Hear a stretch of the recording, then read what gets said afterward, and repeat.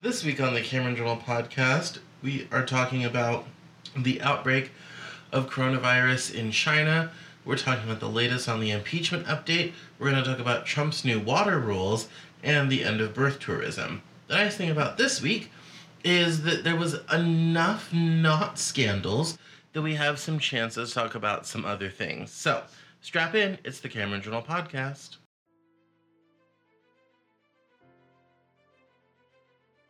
This is the Cameron Journal podcast. It's a place where we talk about important things. It's a place where we bring a little slice of the news to you.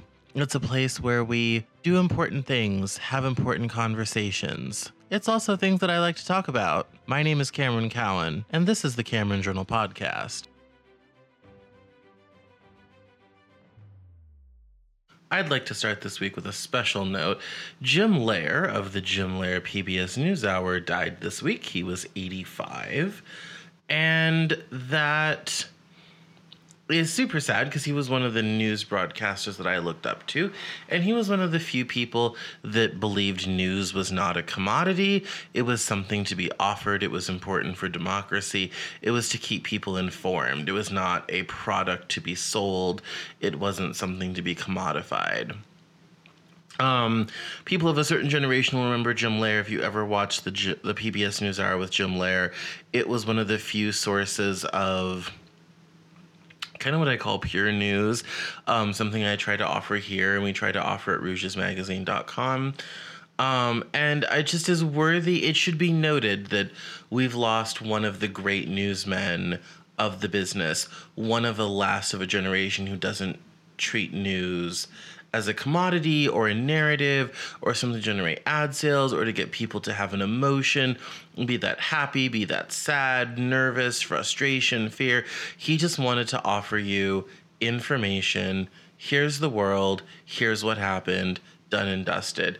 And that's something that is pretty much all but gone from the news business.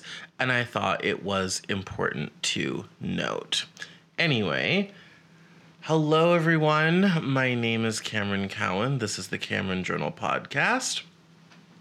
And as you may have guessed, and it's the end of January. We made it through, which has just been crazy insane with everything going on in the impeachment trial in Iran. And January has been a very, very busy month. And while we've been focused on Iran and impeachment, other important things have been going on. As I said in the preview, like a change in water rules, which we're going to get to. This week is one of the great weeks I enjoy because enough things happened this week that we actually get to talk about something else other than impeachment or Brexit or any of the really big news stories that have dominated this weekly podcast for the past several weeks. We actually could talk about other things. There have been other things going on. Life has been continuing. And this is one of the weeks where I can say, oh, good, I can cover 6 or 7 news stories in 45 minutes and we can move on. So I wanted to focus on other things before we get around to what has happened in the Senate impeachment trial of President Trump this week. Besides mentioning the death of Jim Lehrer, who is one of my favorite news broadcasters. One of the interesting stories that is kind of behind the scenes, and we will touch on Bernie Sanders and his leading in multiple national polls, and also leading in New Hampshire and trading first slot with Biden in Iowa. One of the interesting things that came across the wire this week is the Trump administration is going to restrict visas for pregnant women to stop quote-unquote birth tourism. Now, if you don't know what birth tourism is, I'll tell you. Birth tourism is when a woman will get a visa, come to America towards the end of her pregnancy, stay 3 or 4 months, have their child here, and at birth that child automatically becomes a U.S. citizen.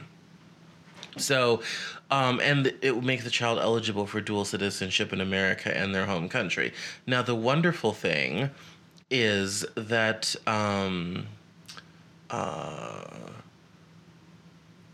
the wonderful thing about the change in this rule is it will slow that down. This was very popular with women from China who wanted dual American and Chinese citizenship. It was also very popular, very interesting enough, with Russian women who wanted dual U.S. and Russian citizenship. So obviously for women of a certain means, this isn't going to be, very poor women. But women of means could fly to America, have their birth here, pay cash for the whole thing, obviously, and obtain U.S. citizenship for their child on that basis. Now, the regulations on that are going to be changing. It says here, according to Slate.com, that the State Department announced new regulations on Thursday that allow officers examining visa applications to turn away pregnant women if they believe those women are visiting the U.S. just to give birth.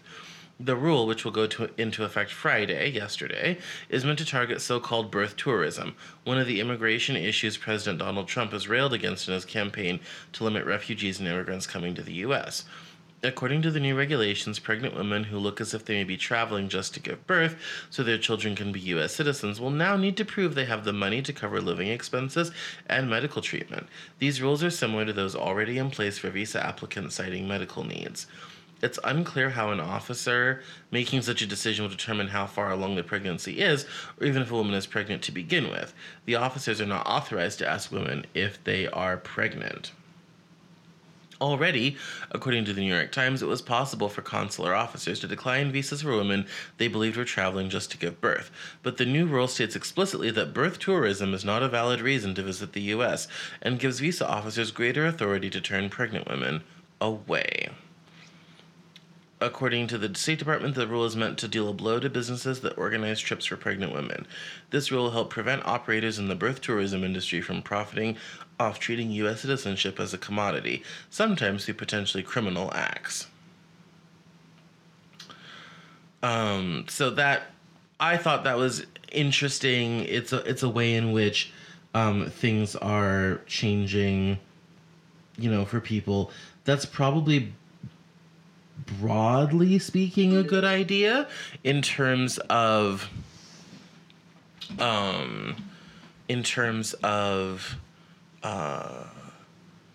slowing down birth tourism and creating U.S. citizens that will likely never live here and will only use their citizenship to be educated here or to come work here when they're adults. And that, like I said, it touches a variety of women. Usually it means if they're flying far. However, it also can be, it already is being something that's happening for asylum seekers. So it's just one of those things that it's good to be aware of. It's one of those news stories that's good to be aware of, good to think about. It's an interesting rule change to slow down something that a lot of people may not necessarily be aware of. The other really big international story this week that I thought was quite interesting was the coronavirus outbreak in Wuhan, China. So it's supposed to be a SARS-like virus, and the symptoms are similar to pneumonia, and they're already screening passengers at U.S. airports. There have been 2 cases in the U.S., one in Seattle and one in Chicago. China has restricted travel in 5 cities with a total of 30 million people over the Lunar New Year to stop the spread of the virus throughout China. I believe 60 people in China have already died. It says here, hundreds of people, this is from Vox.com, hundreds of people have been sickened by a new coronavirus called 2019-NCOV in at least 8 countries, including the U.S. Coronaviruses attack the respiratory system, sometimes targeting the cells deep within the lungs. Only 7, including 2019 NCOV, SARS, and MERS, have evolved to infect humans. The outbreak was first reported to the World Health Organization by Chinese officials on December 31st in Wuhan, a city of 11 million in the Hubei province. By mid-January, it had begun spreading rapidly, leading to more than 600 confirmed cases and 18 deaths. On January 23rd, quarantine measures expanded from Wuhan to two additional cities about 50 miles east of Wuhan, Huanggang and Izhou, effectively stifling the movement of nearly 20 million people. But the World Health Organization has ruled out that the outbreak is not yet a global health emergency, a rare designation the agency gives outbreaks that pose an international risk. There are still many unknowns about this outbreak. Experts aren't sure which animal carries this virus and transmitted it to humans, how easily it spreads among people, or how deadly it may be. As I said, even from the time that this was written, and it's a live update, China has cracked down on more cities and is stopping more people from moving in the country, so that they can try to attempt to stop the spread of the virus. Because it is, like I said, it presents like pneumonia, and it can be incredibly deadly, and very little is known about it. And of course, there's no vaccines, and they're still working on effective treatment, all of those things that happen when something new. This was not supposed to be able to be transmitted to humans, and it has mutated to be able to infect humans. So it's very, very new territory. It's the second, we had Ebola in 2018 and 2019, and we're kicking off the new year with coronavirus. So if you haven't heard about that outbreak this week, you should. If you, live in an affected city, you might want to start wearing masks outside or avoiding public places. There's been no real public advice given to the U.S. citizens because there's only 2 cases in our country, but it could begin spreading quite quickly, depending on how contagious it may be, how many people that the 2 people who had it have been in contact with. It's so frightening that in Seattle, they're treating the person who has it using robots. The doctors and nurses are trying to interact with the patient as little as possible. So they're actually using a smart robot in order to interact with the patient, which I thought was interesting and very sci-fi and very modern. I thought that was fascinating, at least for me. It might not be for you, but I thought it was very interesting that's, you see that in sci-fi movies, and now it's a real sort of viable thing that is definitely happening and definitely a thing. So that's kind of where we are with coronavirus. I don't have much on it right now because we don't know a lot. It literally just started reaching the U.S. this week. The crackdowns just started this week, even though the infections kind of began in late December.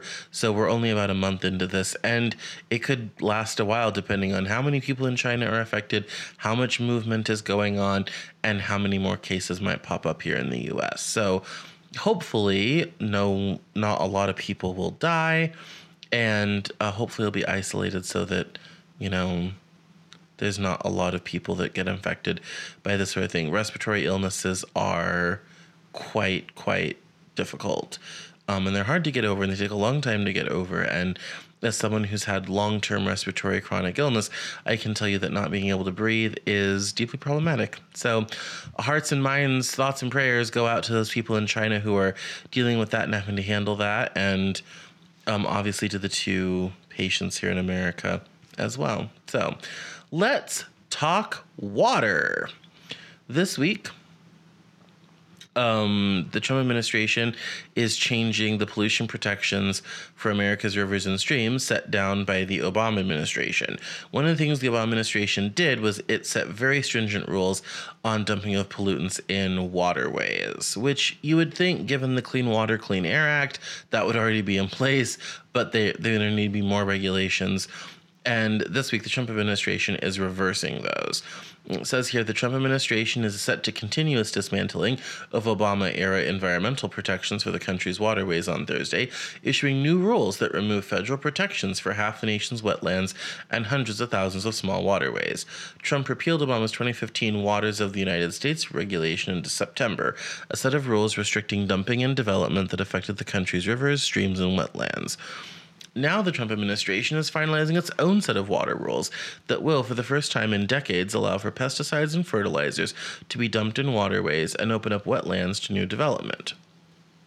The Obama water rule was loathed by farmers, a crucial vote bank for Trump in 2020, as well as developers and the fossil fuel industry. It covered 60% of American waterways, including large waterways like the Chesapeake Bay, Mississippi River, and smaller rivers and streams, as well as seasonal waterways.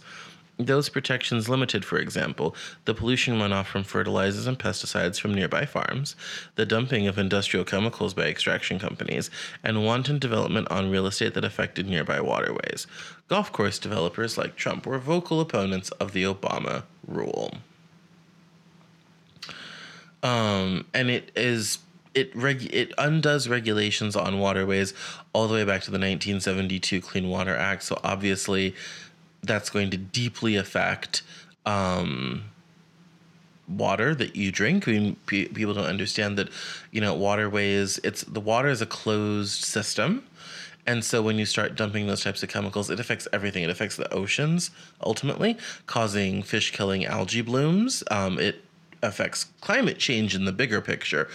And it also can affect groundwater because water from rivers and streams seeps from its banks into groundwater. And so ultimately those chemicals end up in you and me. So that is deeply troubling in terms of allowing those types of chemicals to just kind of be wantonly put out into the environment with no proper waste protection rules. We do not have a lot of wetlands left in this country. We don't. There was a lot of areas of America that were swamps in Louisiana, Florida, the Everglades, all this type of thing. And most people don't realize that is nature's filtration system. Swamps are really, really good at cleaning out toxins and other bad things in the environment. We have kind of reduced the number of filters in nature because wetlands get drained, the trees get chopped down, they get built on. You end up with flooding problems because it's the low point where the water went. The water has its own natural flow, and the wetlands were there to absorb that. And it makes it harder to get rid of silt and toxins in the environment. We're dumping in more toxins and also allowing development on wetlands that are supposed to get rid of those toxins. So these water rules are kind of a double whammy of environmental problems. And listeners should know, I'm not a crazy environmentalist. I'm not kind of like, oh my God, the planet.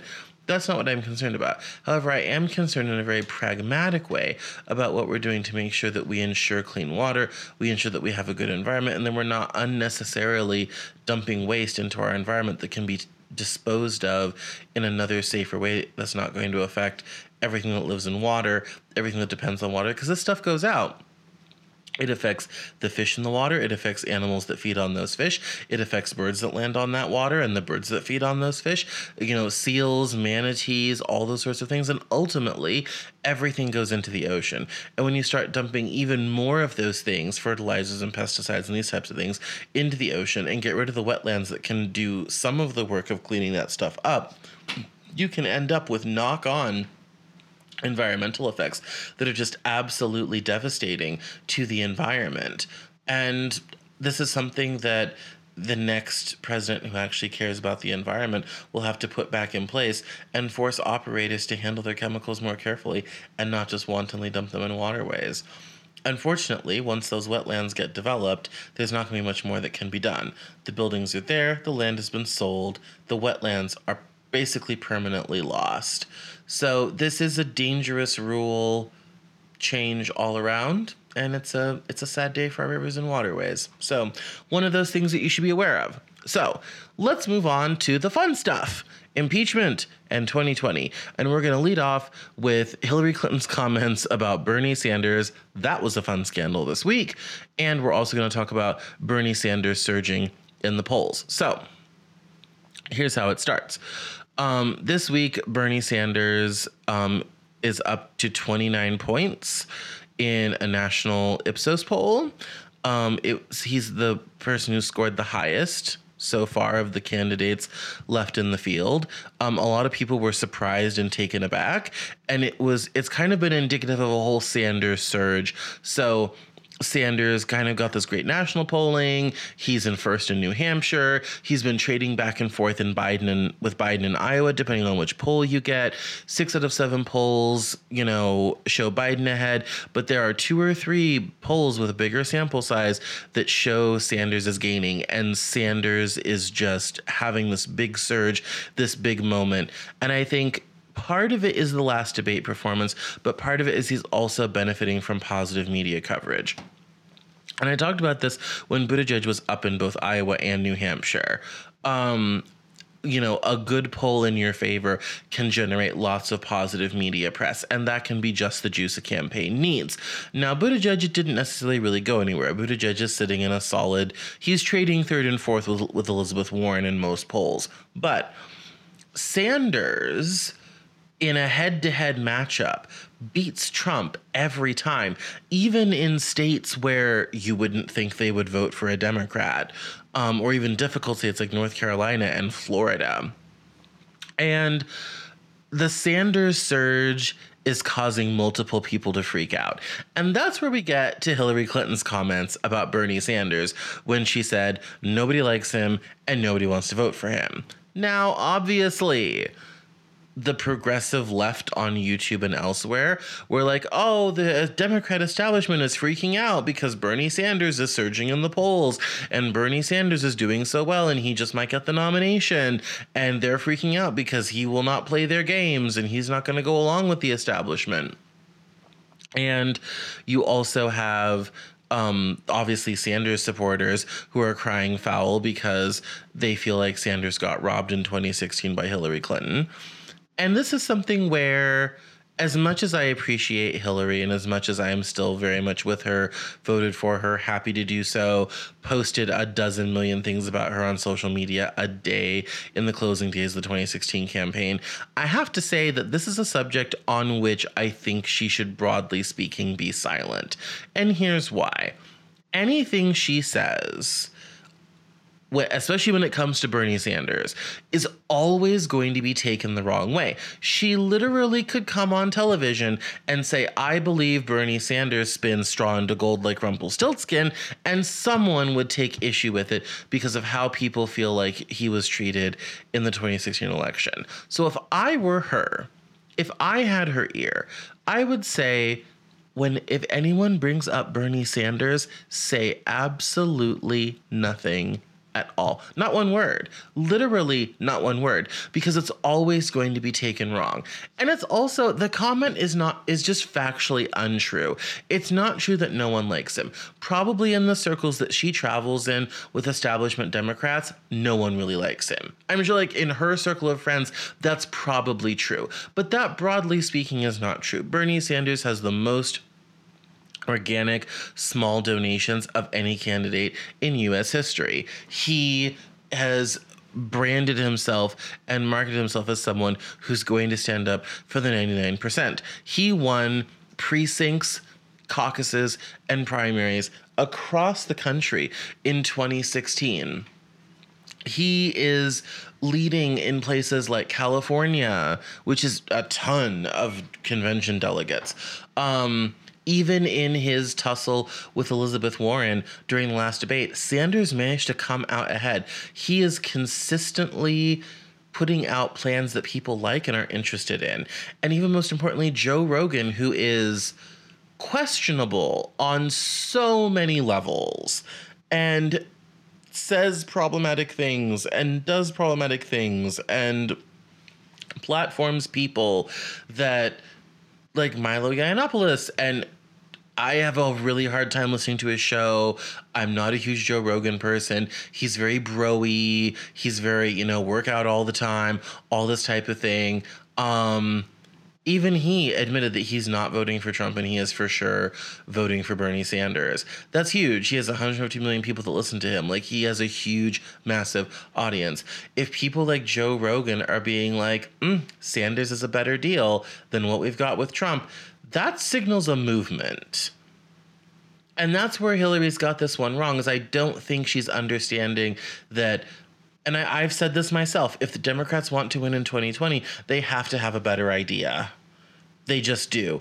And the person who really has those ideas is Bernie Sanders. He's coming along with an agenda, with an idea. He has a lot of people behind him.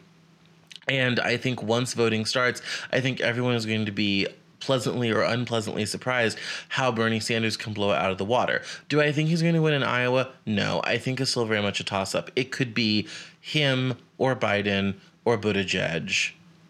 One of those three, or even Warren.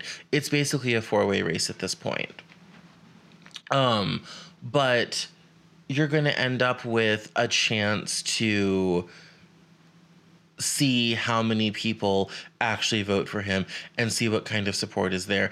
And I think you're going to be surprised. I think it's going to be even more surprising when he wins in New Hampshire. And that's energy begets energy, and momentum begets momentum. And then it's down to South Carolina, and then it's out to Nevada, and then it's Super Tuesday. And I think everyone's going to be surprised when Bernie Sanders starts winning races, finishing second, or even just starts winning because it's obvious that's where the support lies. And I think what's interesting with the national polling being at 29% and it being so high, 7 points ahead of Biden, is that I think people are kind of like, he's got a better idea. He's got a better plan. There were only 6 people on stage at the last debate. So Sanders got a lot more talking time than he has before. And despite the New York Times weird double endorsement of Elizabeth Warren and Amy Klobuchar, which I'm not even going to go there with them, like all this type of thing, people are looking for a better deal. They're looking for someone who's consistent. They're looking for someone who's going to solve the problems that we have in this country. And the reality, for better or for worse, as much as I myself may not necessarily be a huge fan of Mr. Sanders, he has the better idea that people are looking for. He has the social programs. He has the investments. He has the tax plan. He's written legislation. He's gotten things done. All that's very important. Now, there's a lot of people, one of the problematic things with Bernie Sanders is you have a lot of people who say, he's been in Congress for how long? What has he passed? He has, when has he ever done anything for the black community? Because you can't win without the African-American vote in the Democratic Party. People are looking to be kind of like, okay, he's out here and he's popular, but, it's like, where's the receipts? Where's the stuff? Where's his legislation? All this type of thing. What good work has he done? And sometimes it's been sponsoring things. Sometimes it's been co-sponsoring things. Sometimes it's been voting against things like the Iraq War, and Sanders criticizes Biden a lot on that. There's multiple factors, but one of the criticisms that is quite valid is he's been in Congress a long time, and what does he have to show for it? Not much. That's just the reality of the situation. Not much. But again, he still offers a better deal. And he's been saying these things for a very long time, long before they were in vogue. And this is something where, returning to Hillary Clinton and the dangerous comments, where I think Hillary Clinton and Bernie Sanders could really come together. Because if they came together and talked about the progressive things that they've worked on together, the progressive values that they've held, because a lot of the things he's talking about, Hillary Clinton worked on in the 90s too, then I think that would lend a powerful voice to his plans. And that's where although I think she should keep silent, if she feels the need to say something, I would talk about how he's been there for progressive values like universal health care, universal child care, pre-K, all this type of thing for a really long time, since the 80s and 90s when no one was talking about those things in mainstream politics, and have those conversations and be supportive of the Democrats having a truly new idea. Do I think that will happen? Probably not. But if she's going to be talking about Bernie Sanders, that's where the conversation should focus. Lastly today, I want to talk about impeachment. I did not lead with impeachment because it's been on a lot of news channels and a lot of places, and if you're like most people, you've probably had it with impeachment. But I don't necessarily want to talk about process or talk about what has been said. On Monday, they passed the rules, and the initial rules did not allow witnesses and new documentation. It's unclear after the opening arguments, which were set to be over 3 days, lasting 24 hours each. So the Democrats finished up their 3 days of arguments today. The Republicans on Saturday will begin their defense opening arguments. And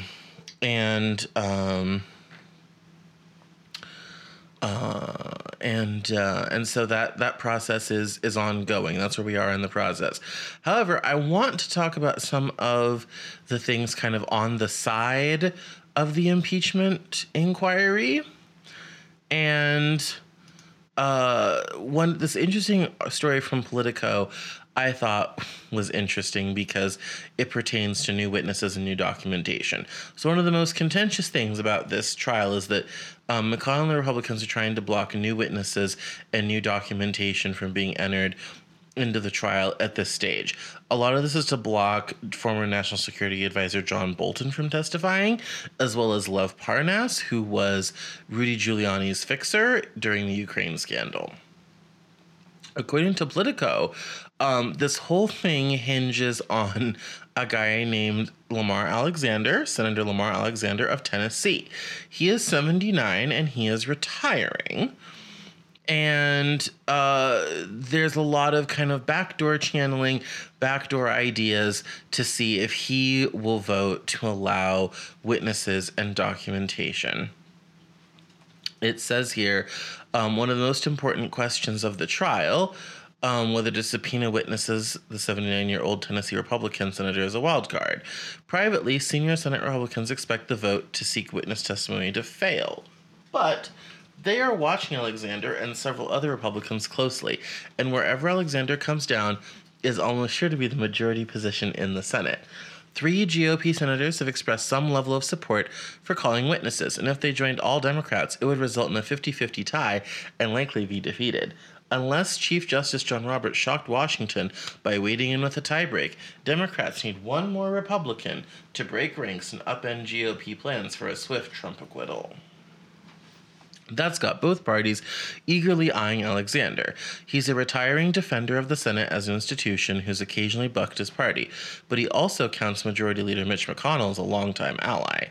He's more hesitant to criticize Trump than are some other Republicans, but he also has said it was inappropriate for Trump to ask foreign governments to investigate his political opponents. I thought the idea that someone like Lamar Alexander would be interested in this, I thought was very interesting.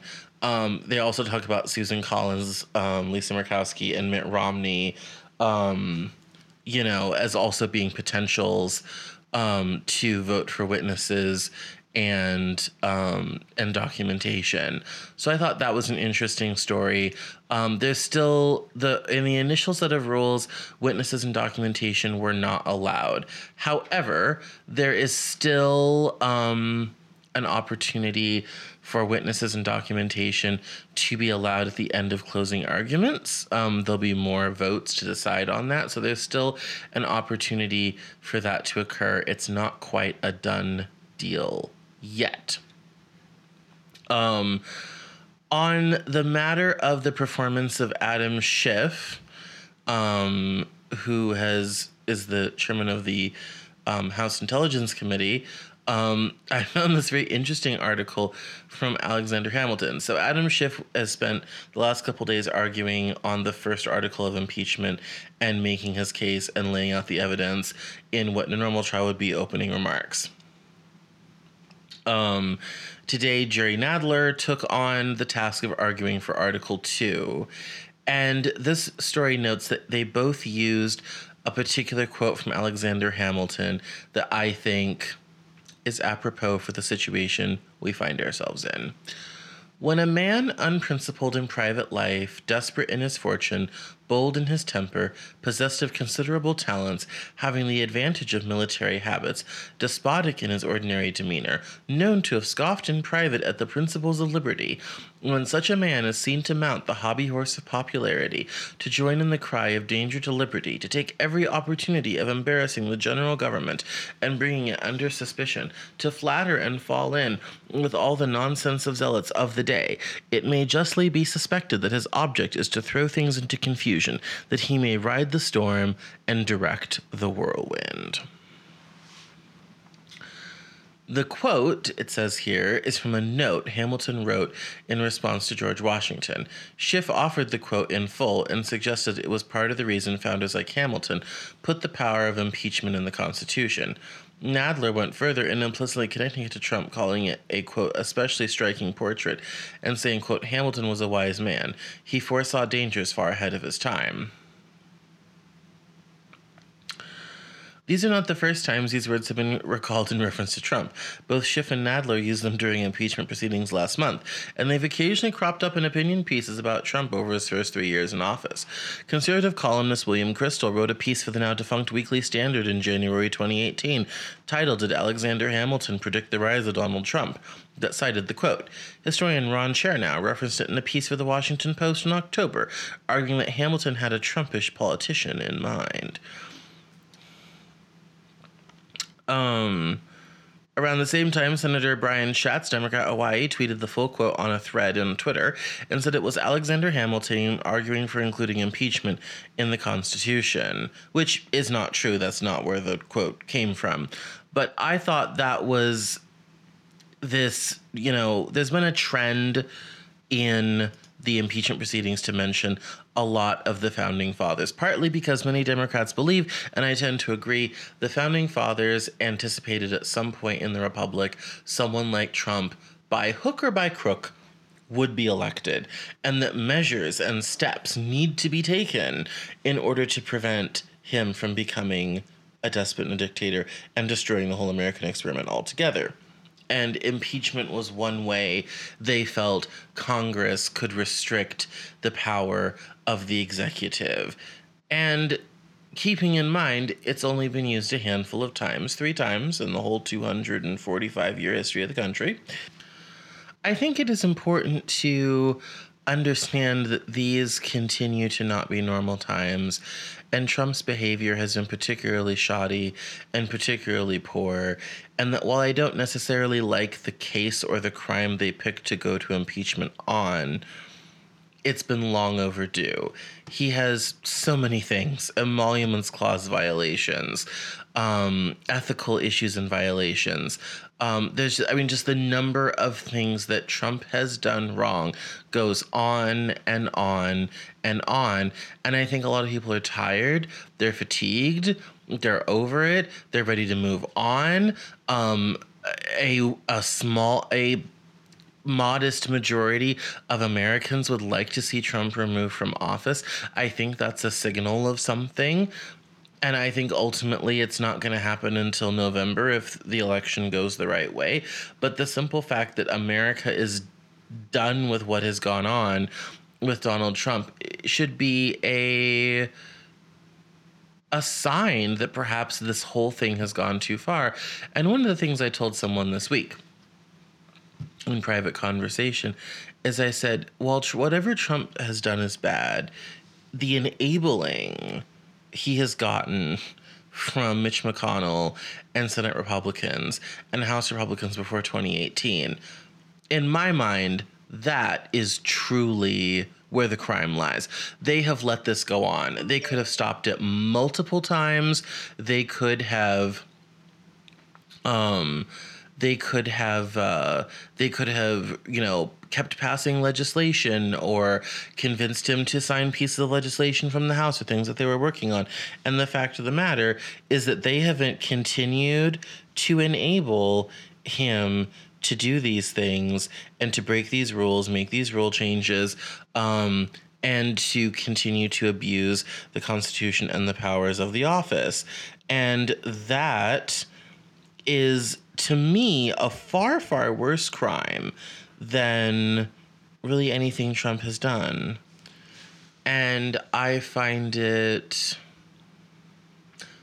History will probably not remember that, but it's worth mentioning that really the person who has let the Trump nightmare continue on for as long as the Trump nightmare has gone on really is Mitch McConnell and the Senate Republicans. It is at their feet, and before him, Paul Ryan and the House Republicans. It is really at their feet that this problem should be laid.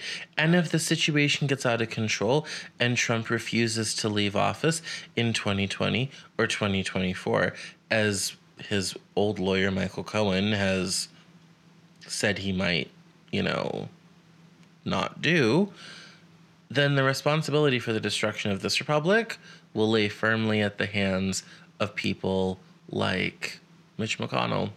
And history probably won't remember that. History very rarely picks up the majority leaders of the Senate, the speakers of the House that stop things, enable things, and allow bad things to occur. Name me who the Speaker of the House was during Nixon. Bet you can't do it. Name me the President of the Senate, or the majority leader of the Senate when Nixon was in. Sure, you can't do it. Give me these titular figures that could have stopped what has gone on. And the reality is the history books don't usually mention them. The history book focuses on a singular figure. And while Trump will be blamed or vilified for whatever goes on, as history is written about Mr. Trump, really the true criminals here are Mitch McConnell, and all I can do is encourage Kentucky voters to not vote for him in 2020. And if you're in the region, go campaign for the wonderful Democrat who's running against him, because Mitch McConnell is actively, by continuing to enable Trump, causing problems for this country and this republic, and he's derailing this impeachment process. And I think that is probably the worst part of all. So I'm going to leave you on that note this week. Bit of a short podcast. Been a long week here at the Cameron Journal, so we're going to let you go on that note. Thank you so much for listening, and I'll talk to you next week. That's all for this episode of the Cameron Journal podcast. Thank you so much for listening. Visit us online at CameronJournal.com. We're on Facebook, Twitter, and Instagram, and I love to talk to my followers and listeners, so please feel free to get us on social media at Cameron Cowan on Twitter, and we'll see you next time on the Cameron Journal podcast.